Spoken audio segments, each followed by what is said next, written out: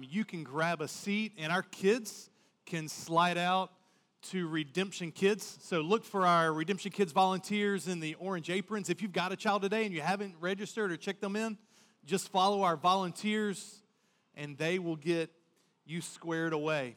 Well, hey, my name is John Chasteen. I serve as one of the pastors here. So welcome to the gathering of Redemption Hill. For those of you online, welcome. Thank you for joining us today. Hey, just a reminder, we've got a section in the middle top up here that we're reserving for those who want to socially distance and wear a mask. You're welcome to wear a mask anywhere in here, but if you want a section where we're going to rope off every other row, you can do that up here. So if you sit in that, just help us out by keeping mask on in that section up there. Hey, and if you're new with us, maybe you received a Connect card on the way in, or another great way to connect with us is by downloading our church app. And so you can connect to the Wi-Fi. The information's on the screen up there. Download our app, and on that you'll find a worship guide that you can follow along, but also there'll be a Connect section that you can hit Connect and just share a little bit of information so that we can thank you for worshiping with us. Well, grab your Bibles and turn with me to Mark chapter 10. We're going to continue our series today called Follow Through the Gospel of Mark. And I'll just be up front. I've got a very difficult text today. In our text today, we are going to hear about Jesus teaching on marriage, divorce, and remarriage. And it's difficult for me on three specific fronts. First, there's not unanimous agreement on the interpretation of marriage, divorce, and remarriage in the Bible. So I'm standing as one who wants to faithfully teach and guide us, and yet there are, dear brothers and sisters, men and women who've disagreed on this. And so I just want you to know I step into this with humility and ask for grace today as I walk us to follow Jesus in this area. But the second is that my gut tells me that many, if not most of us, have been impacted in some way by the brokenness of marriage. Maybe you've had parents, your own parents, that have walked through divorce.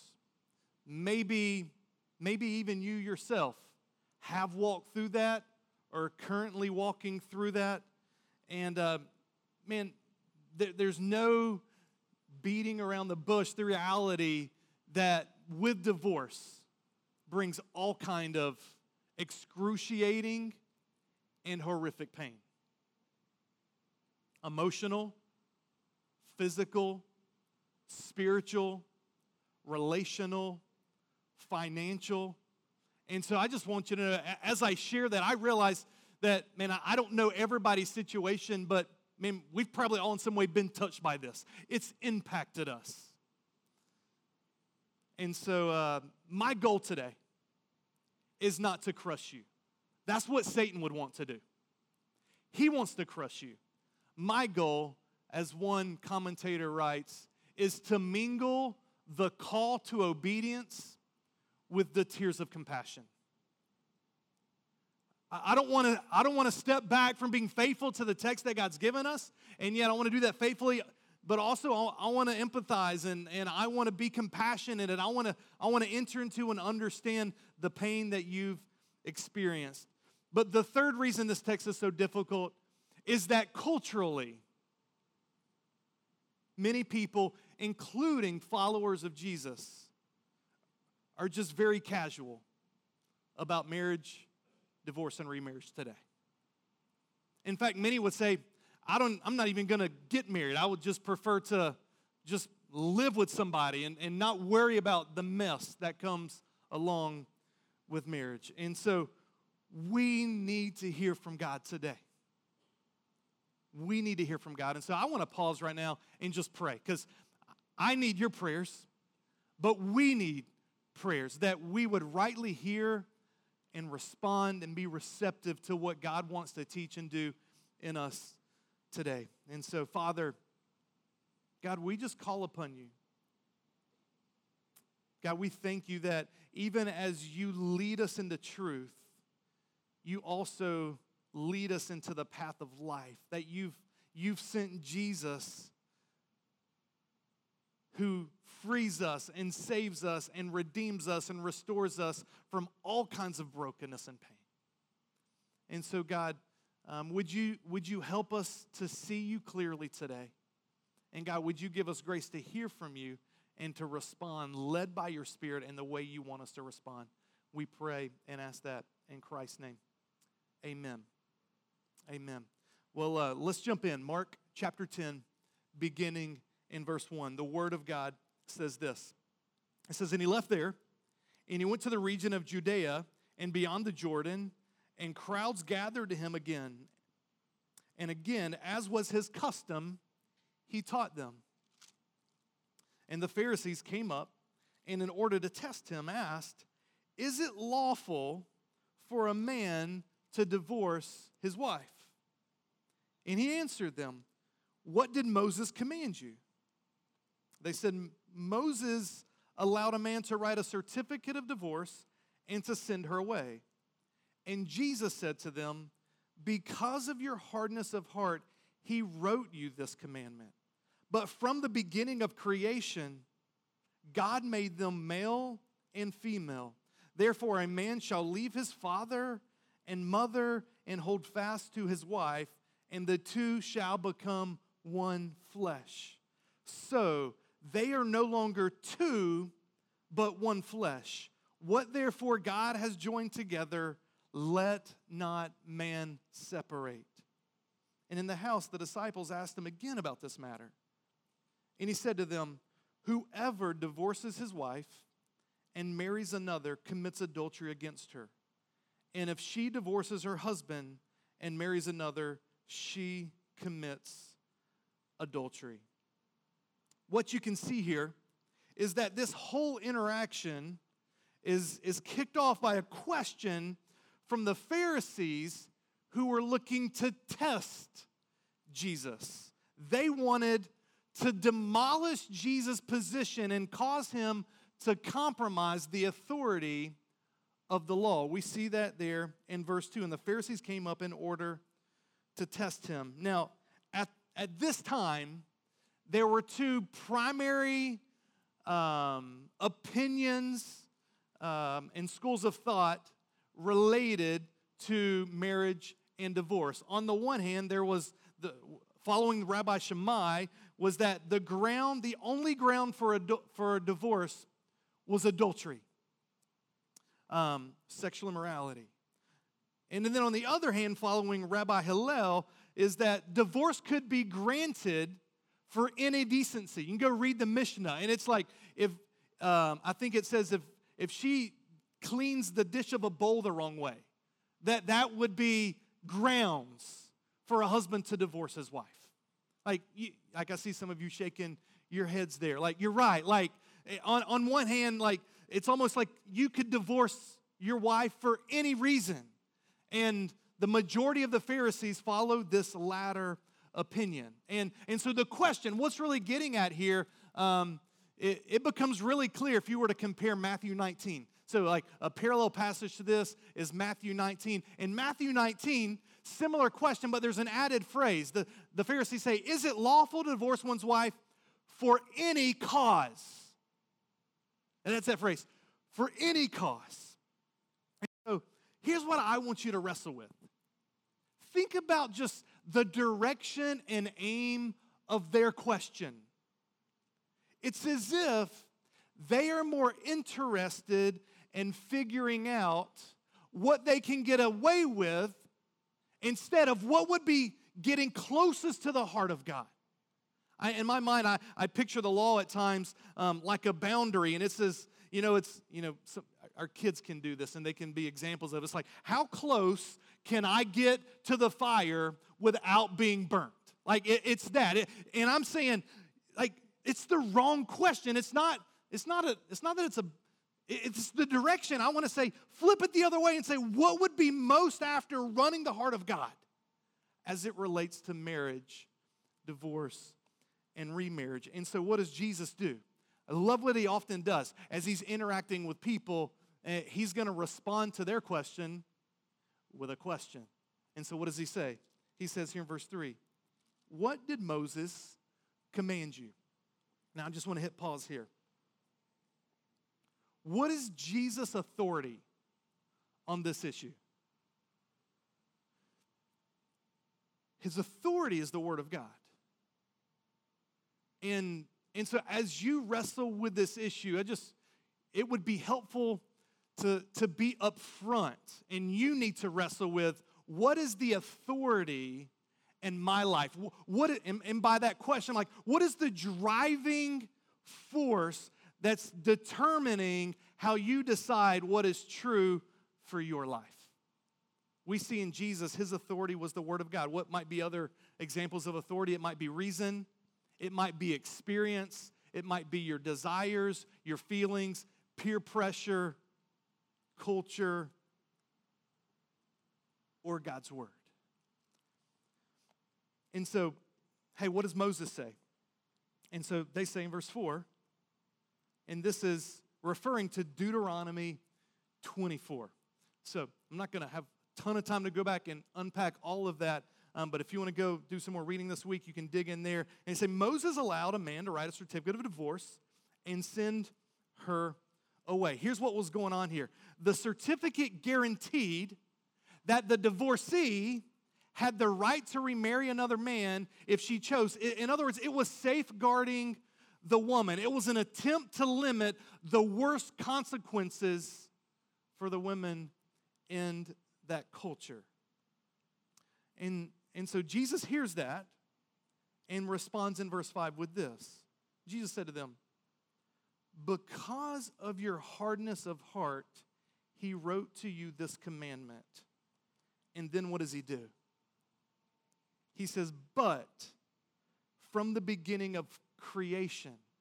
And Jesus goes and he quotes Genesis 1:27 and then Genesis 2:24. Again, also written by Moses. So Deuteronomy was written by Moses. So they're both in the law here. But what happens is, what the Pharisees respond to is a text of concession, and Jesus takes them to a text of intention. The Pharisees are about wanting to ask and understand divorce.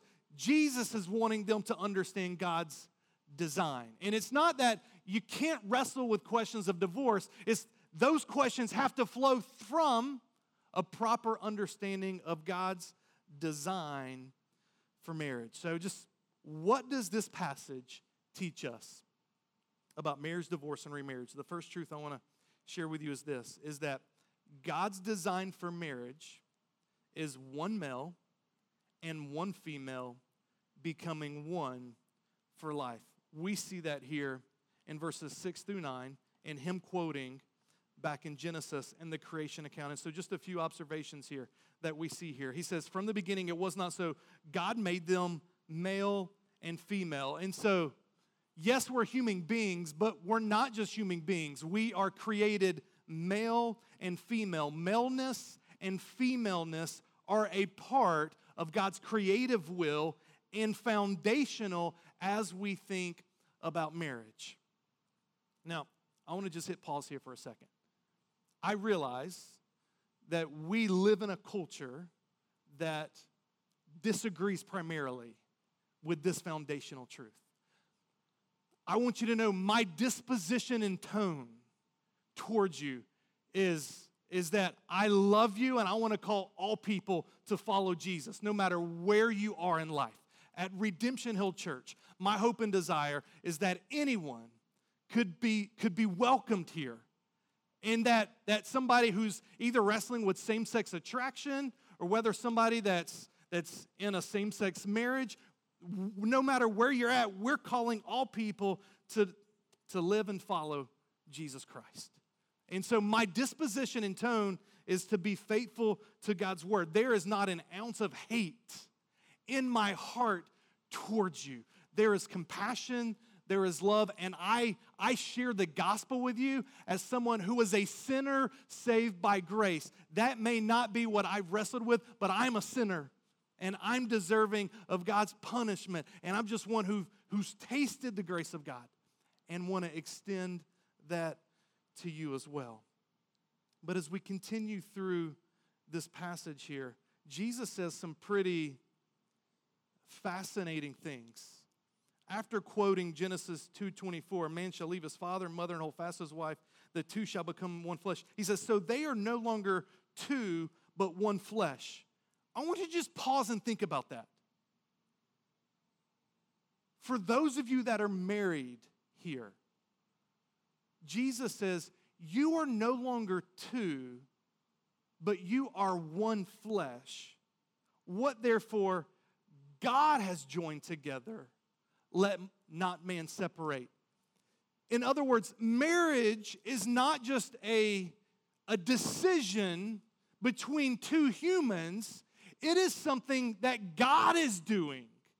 And so whether you acknowledge faith in God or not, what we're saying is that marriage was God's design, and He's doing something that we may not even see or people may not even recognize, two becoming one. Now, what does this oneness in marriage practically look like? I just want to give you a few nuggets here. I can't spend a ton of time. Look, you're still in reality two people. What's helpful for me as I think about marriage is the Trinity. The Father, the Son, the Holy Spirit. You've got diversity and you've got unity.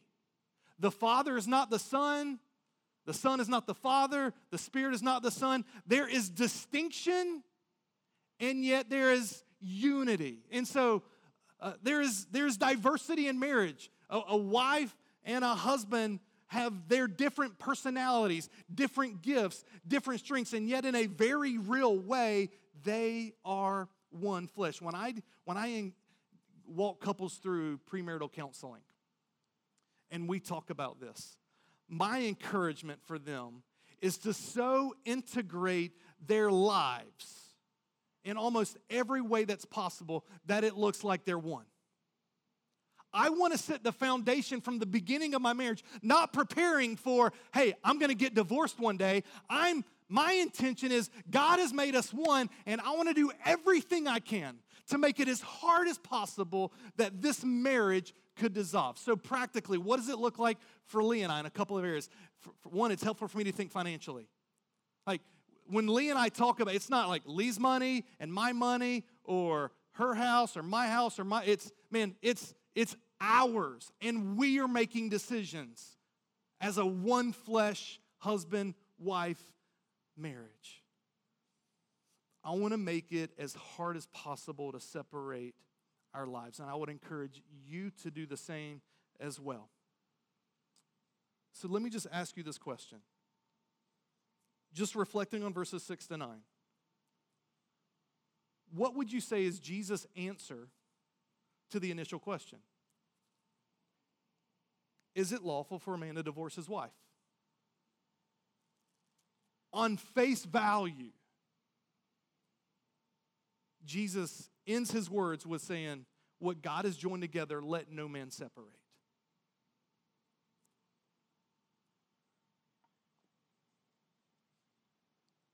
At face value, what seems to be the case is that Jesus is saying, from God's design, is that, man, divorce would not be on the table.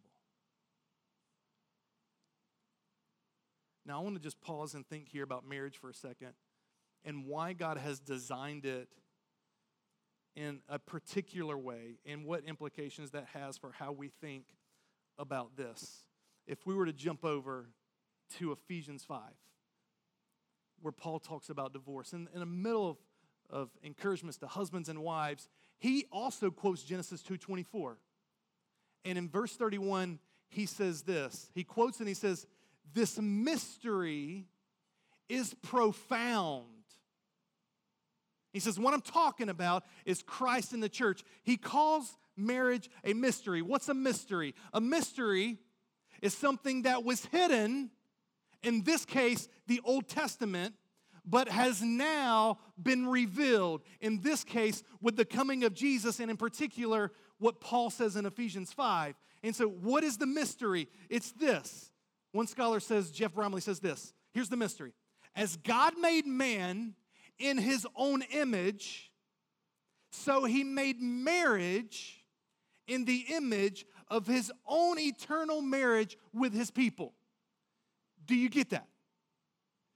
That human marriage was created to show what God's eternal marriage is like with us. Or as another scholar, as Piper says, marriage is meant to be the living drama of the covenant-keeping love between Christ and the church. It's about displaying the glory and beauty of the gospel, and there are a number of key implications for this. The first one is this. Marriage is not an afterthought. Marriage isn't something that we just created and we can say, do we want it or do we not? Marriage originates with God, and He designed it already knowing full well His plan of redemption to save humans through the death of His Son.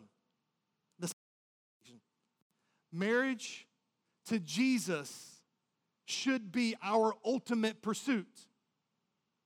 Don't miss this. Marriage to Jesus should be our ultimate pursuit. There will be no human marriage in heaven. Jesus says, you will be like angels. You will not be given in marriage. Why? Because the shadow of marriage gives way to its consummation. It's pointing towards the bride of Christ and the groom, and you'll be together. It's consummation. Those who trust in Christ will be married to Him for all eternity. So human marriage is temporary. Relation to Jesus is ultimate.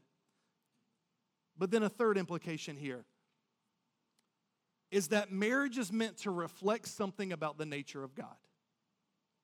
I think we see this now. Like, created and designed, it's imaging forth something about who God is. And the more we learn about how God relates to me in the gospel, the more we learn about how to relate to our spouses. So, one of the first classes I took in seminary was marriage and family. And one of the most helpful exercises that my professor took us through as we were thinking about marriage was really about, he took us through the attributes of God. And he made us just wrestle through, like, man, who is God? What is God like? Wrestling through the unconditional love of God, the grace of God, the mercy of God, and the faithfulness of God. And he had us wrestle with this question: what grounds would ever cause God to divorce you?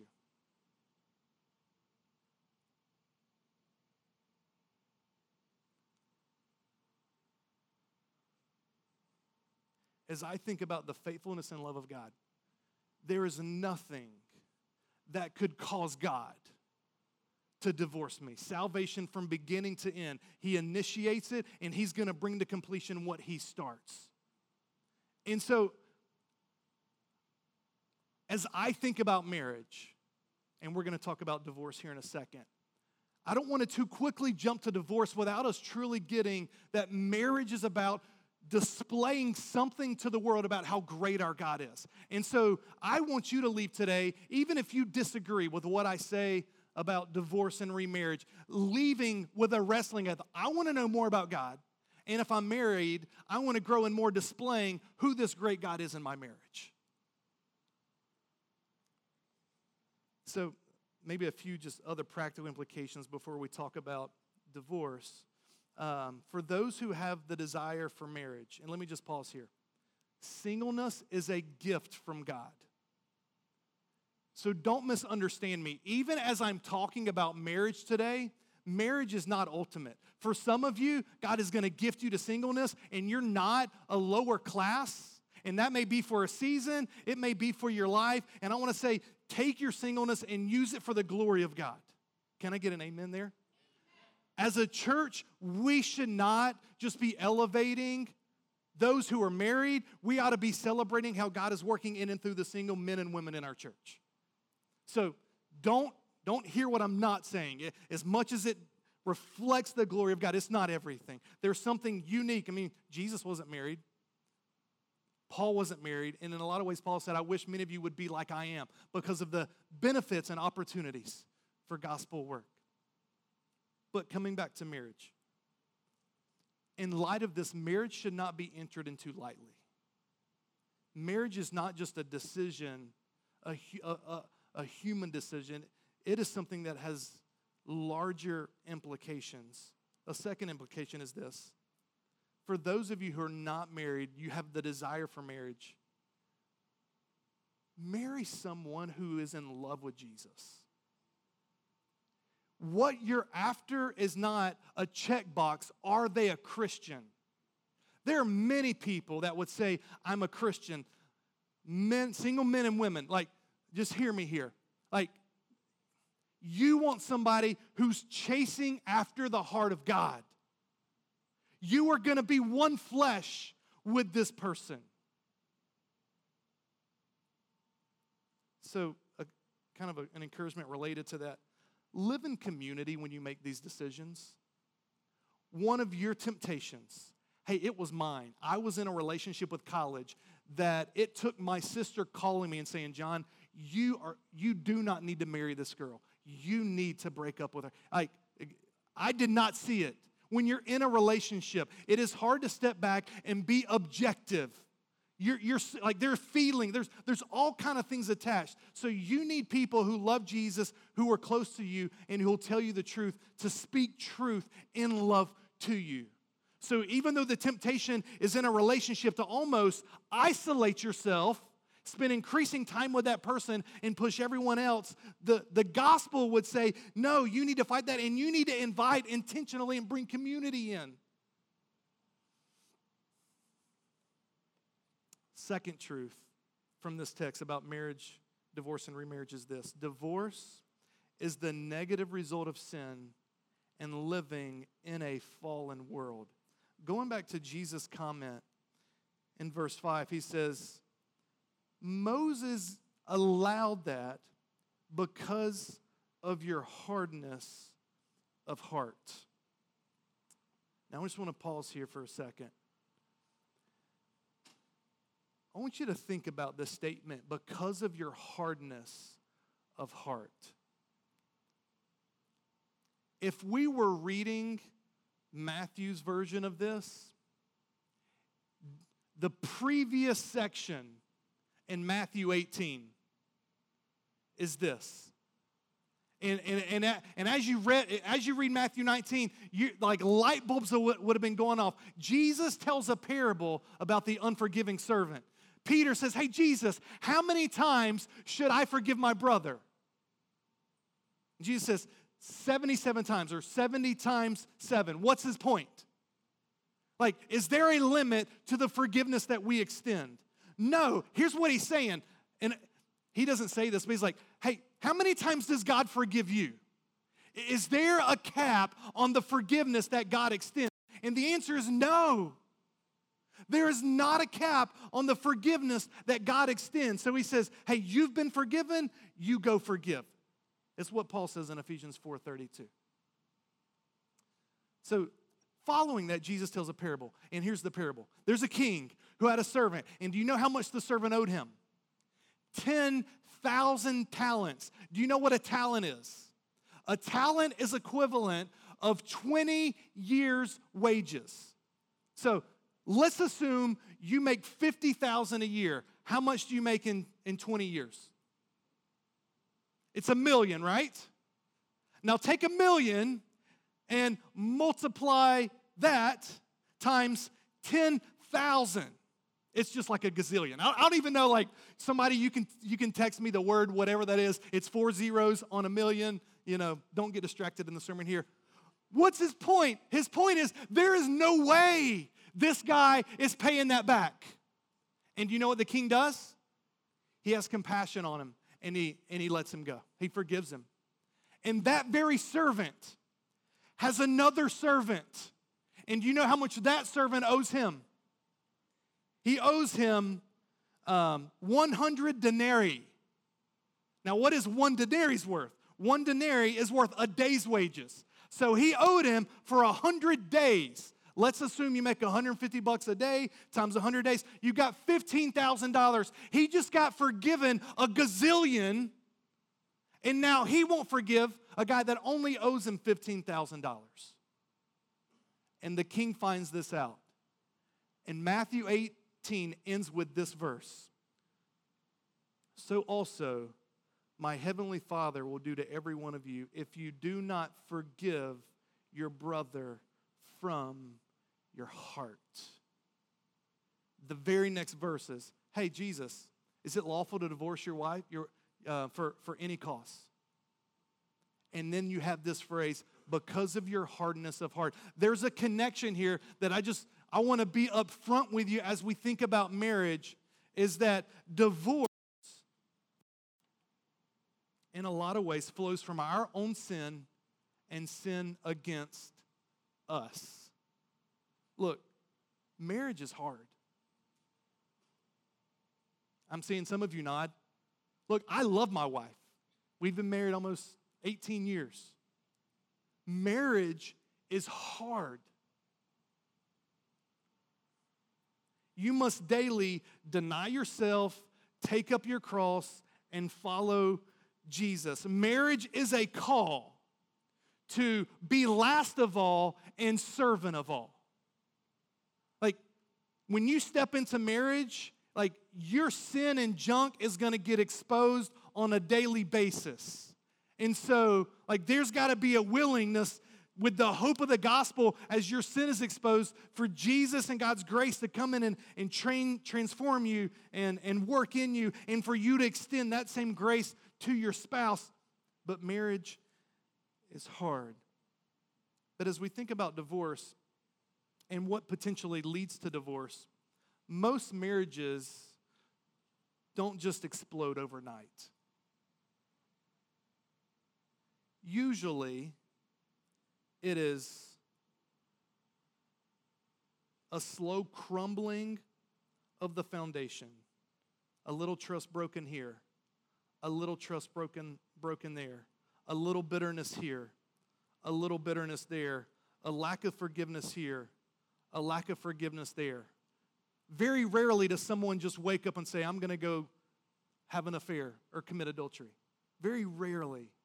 Usually it is a slow creep. Now, I'm generalizing this. Marriage and relationships are complex. This is why when I do pre-marriage counseling, one of the first books I ask everyone to read is When Sinners Say I Do. Because marriage in a lot of ways is about learning how to see your own sin and see the gospel applied to it, and then how do you extend and help your spouse by God's grace receive that same grace and mercy. I would say this: God's desire for troubled marriages is that they would seek after reconciliation. With that being said, I just want to come back to this question. Are there biblical grounds for divorce? And to answer that, we can't just answer that solely on Mark chapter 10. So here's what I'm going to do. You're not going to be satisfied with this because I've got maybe 15 to 20 minutes here to wrap this up. And so what hopefully I do is helps you think, and it catalyzes you into greater study to wrestle and think about these issues. And so what I want to do is I want to just provide for you the three major views on marriage and divorce among those who accept the full authority of the Bible. And so the first view would be this. The first view is that divorce is never permitted for any reason. There's no doubt that Jesus' teaching was regarded as extremely strict by everyone who heard it. I mean, in our Mark account here, after this, what do the disciples do? In verse 10, and in the house, the disciples ask him again. They're like, hey, Jesus, we got a few more questions about this. Now, if we were to go to the Matthew account, this becomes even more explicit. In the Matthew account, do you know what the disciples do? I think we get on the screen here. It says, the disciples said to him, if such is the case of a man with his wife, it is better not to marry. In other words, you're like, how did the disciples receive this? Did they receive Jesus' teaching as one that was opening up all kinds of opportunities for divorce? My reading of it is that, man, they were like, man, I'm not even sure if we should get married, given what you've just said. And so I just step back down. I'm like, this would be one of the arguments for someone who holds to this position, is that the reaction of Jesus' teaching is one that would allude to that Jesus is elevating how we ought to think about marriage and divorce. Additionally, you could go to a passage, we're not going to read it today, but Romans 7, 1 through 3. Paul argues that a wife and a husband are bound to each other until death, but if one of them dies, they are freed. And so Paul alludes in Romans 7 that it is only death that would break the marital bond. And so that is the first view that some would hold. A second possible view is that divorce is permitted, but remarriage is not allowed. For Mark, look at verses 10 and 11. What is it that actually causes adultery? He says, and he said to them, whoever divorces his wife and marries another commits adultery. The assumption there is that if you divorce and you don't get married, that it wouldn't be a committing of adultery. And then if she divorces her husband and marries another, she commits adultery. So for those that would hold to this position, they would say that divorce is permitted, but the encouragement would be for someone to not pursue remarriage unless there was a death of the other spouse, or some would even say if there was a remarriage in the other spouse. As you think about this view, there's no text that explicitly commands getting remarried. Even Paul in 1 Corinthians 7, I think that I've got that for us. He says this, to the married I give this charge, not I but the Lord. The wife should not separate from her husband, but if she does, she should remain unmarried or else be reconciled to her husband. And the husband should not divorce his wife. In other words, he alludes to the fact that separation could be wise at times, but that reconciliation should be the pursuit. I want to just hit pause here and let you into my world a little bit. Lee and I have talked openly about this. Divorce is not vocabulary that we use in our marriage. I have seen marriages where divorce is used as a threat. There's no way I can come away with hearing Jesus that a genuine follower of Christ could use that to threaten their spouse. Lee and I have removed that from our vocabulary. Here's how I personally would practically flesh some things out. And I say this trying to be as honest as I can, and yet I have never walked through that. But I've told Lee this. Lee, if you, for some reason, were to commit adultery or to have an affair, I'm chasing after you because I believe that's what God would do after me. Now, I say that full and well knowing that would be very hard. Like the pain of a spouse that has had an affair or for whatever reasons, like I can't imagine walking through that. But I'm just letting you see my heart's inclination is that I want to pursue reconciliation. Because I believe that would reflect the heart of God as he thinks about me. A third view is that some would hold that divorce is permitted and remarriage to a believer is granted to the innocent party. This view, just to be explicit, it's an argument primarily for silence. In other words, here's the logic. If God grants divorce to the innocent party, then he would also grant permission to remarry. But the challenge for this position is that it's an argument from silence, and there's no explicit command on remarriage. And so,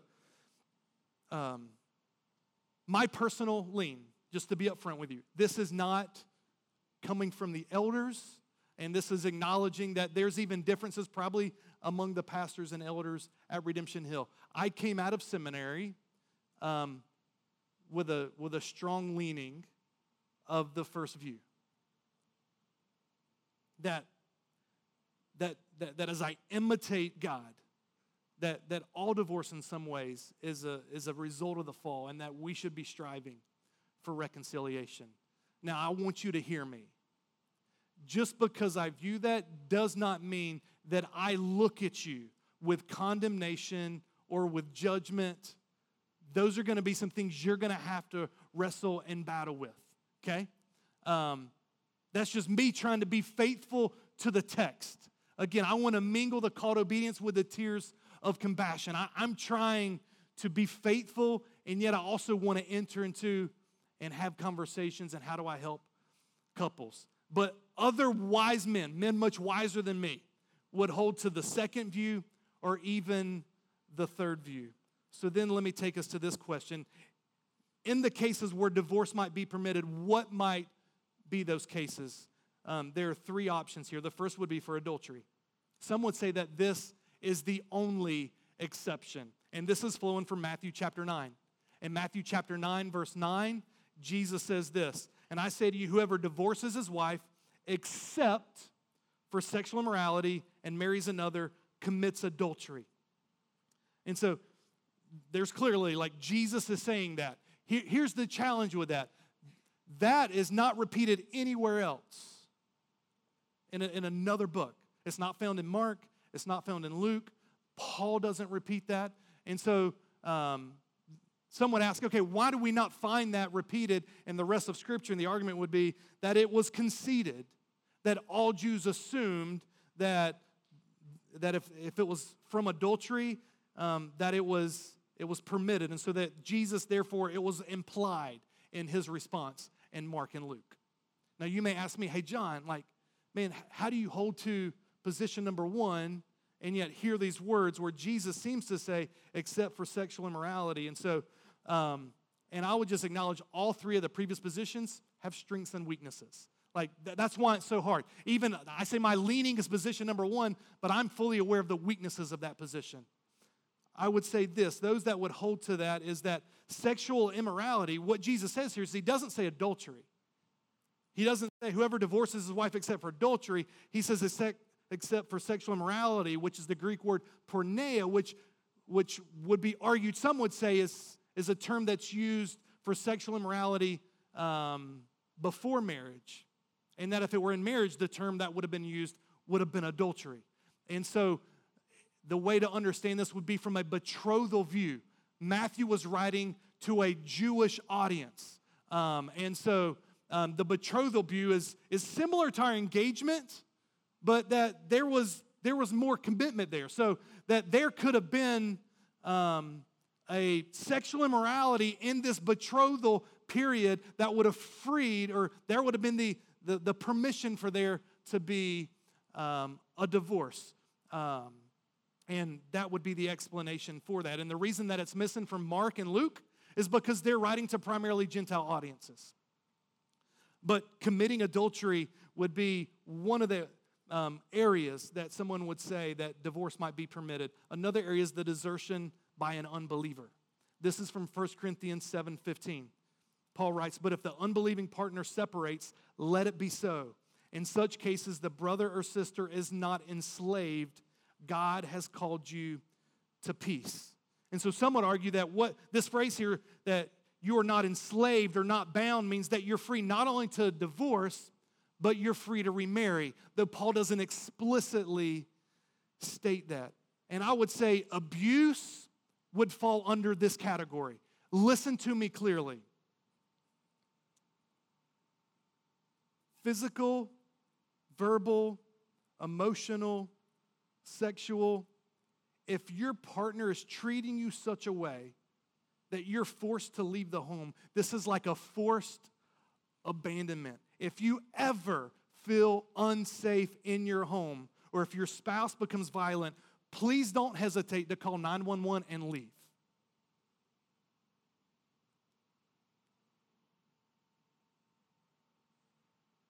If you feel unable to leave, or you're not ready to talk to someone, there's a national domestic violence hotline.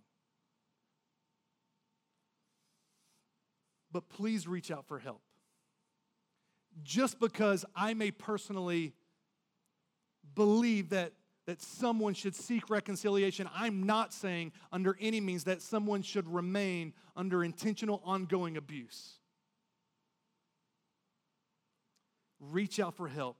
Reach out to a pastor. Reach out to one of our wives. Reach out to a community group leader, one of your males or females, a close, trusted friend. There's a difference between having a heart posture that's willing to forgive and remaining in a place of abuse. Desertion or abuse would be one example, and then a final example that some might say would be if the divorce was pre-conversion. But let me give you a few encouragements here. Before you consider divorce, I want you to hear these words from a lady named Laura Baxter. She wrote an article, said, "Take it from me, don't get a divorce." She says, "I was divorced after 3 children and 10 years of marriage.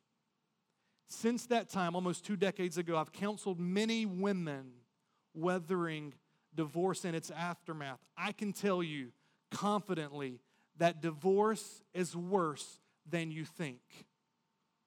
If you go through with divorce, you will experience extreme emotional distress, including sadness, anger, shame. Conflict with your husband will probably accelerate, pulling friends and family into the vortex." She continues, "I urge you, in the power of Christ provides, to fight tirelessly for your marriage. Trust that God has given you all the resources you need to be faithful." And then further, she says, "For yourself, for your family, for the gospel, I pray you'll firmly, finally put all of the thought of divorce behind you. Take up your cross, follow Christ. He promises you will find abundant life." Here's why I share that. Because so casually in our culture, I think many of us are tempted to take the easy way out.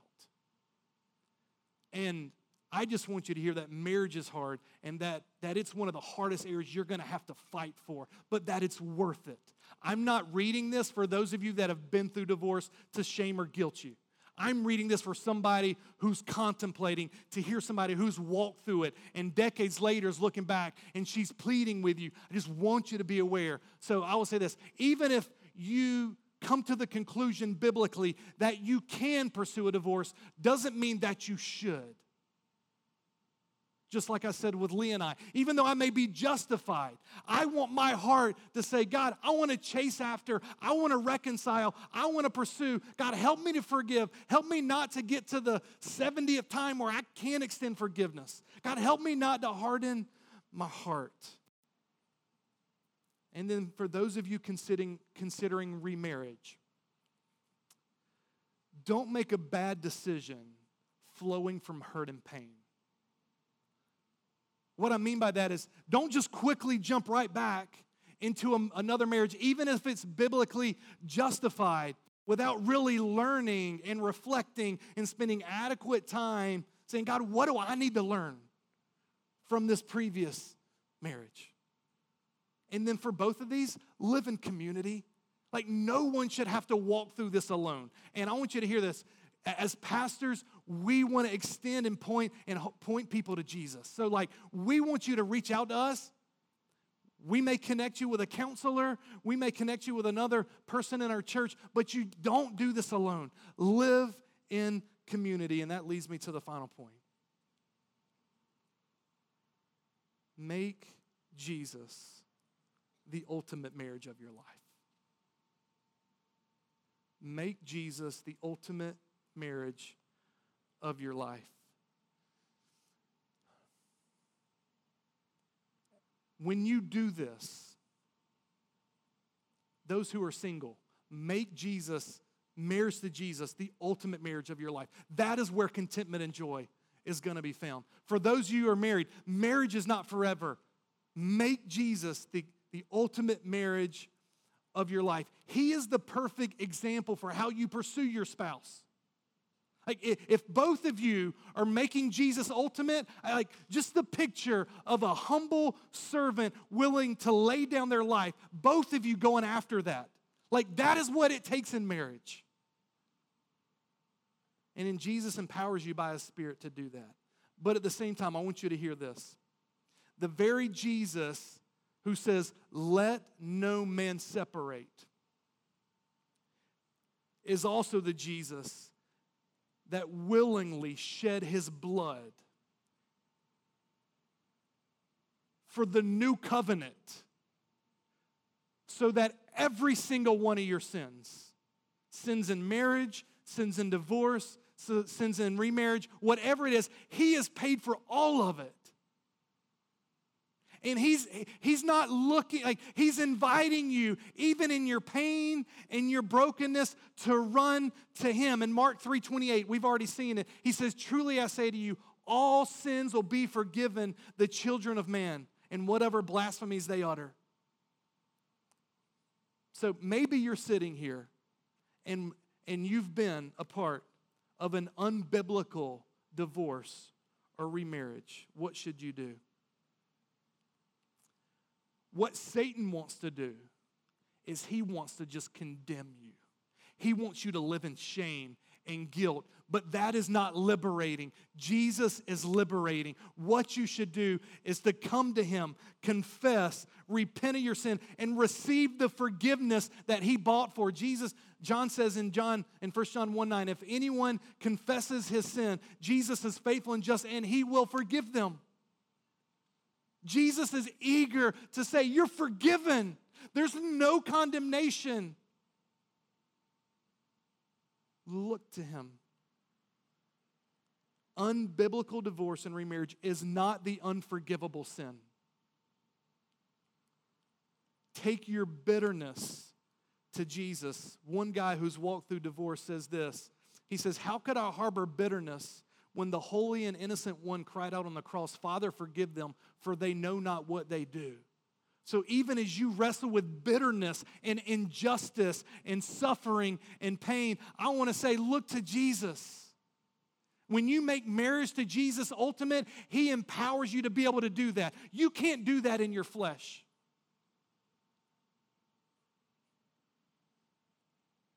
You can't change the past. But you can commit from this day forward to say, God, I want to make much of you.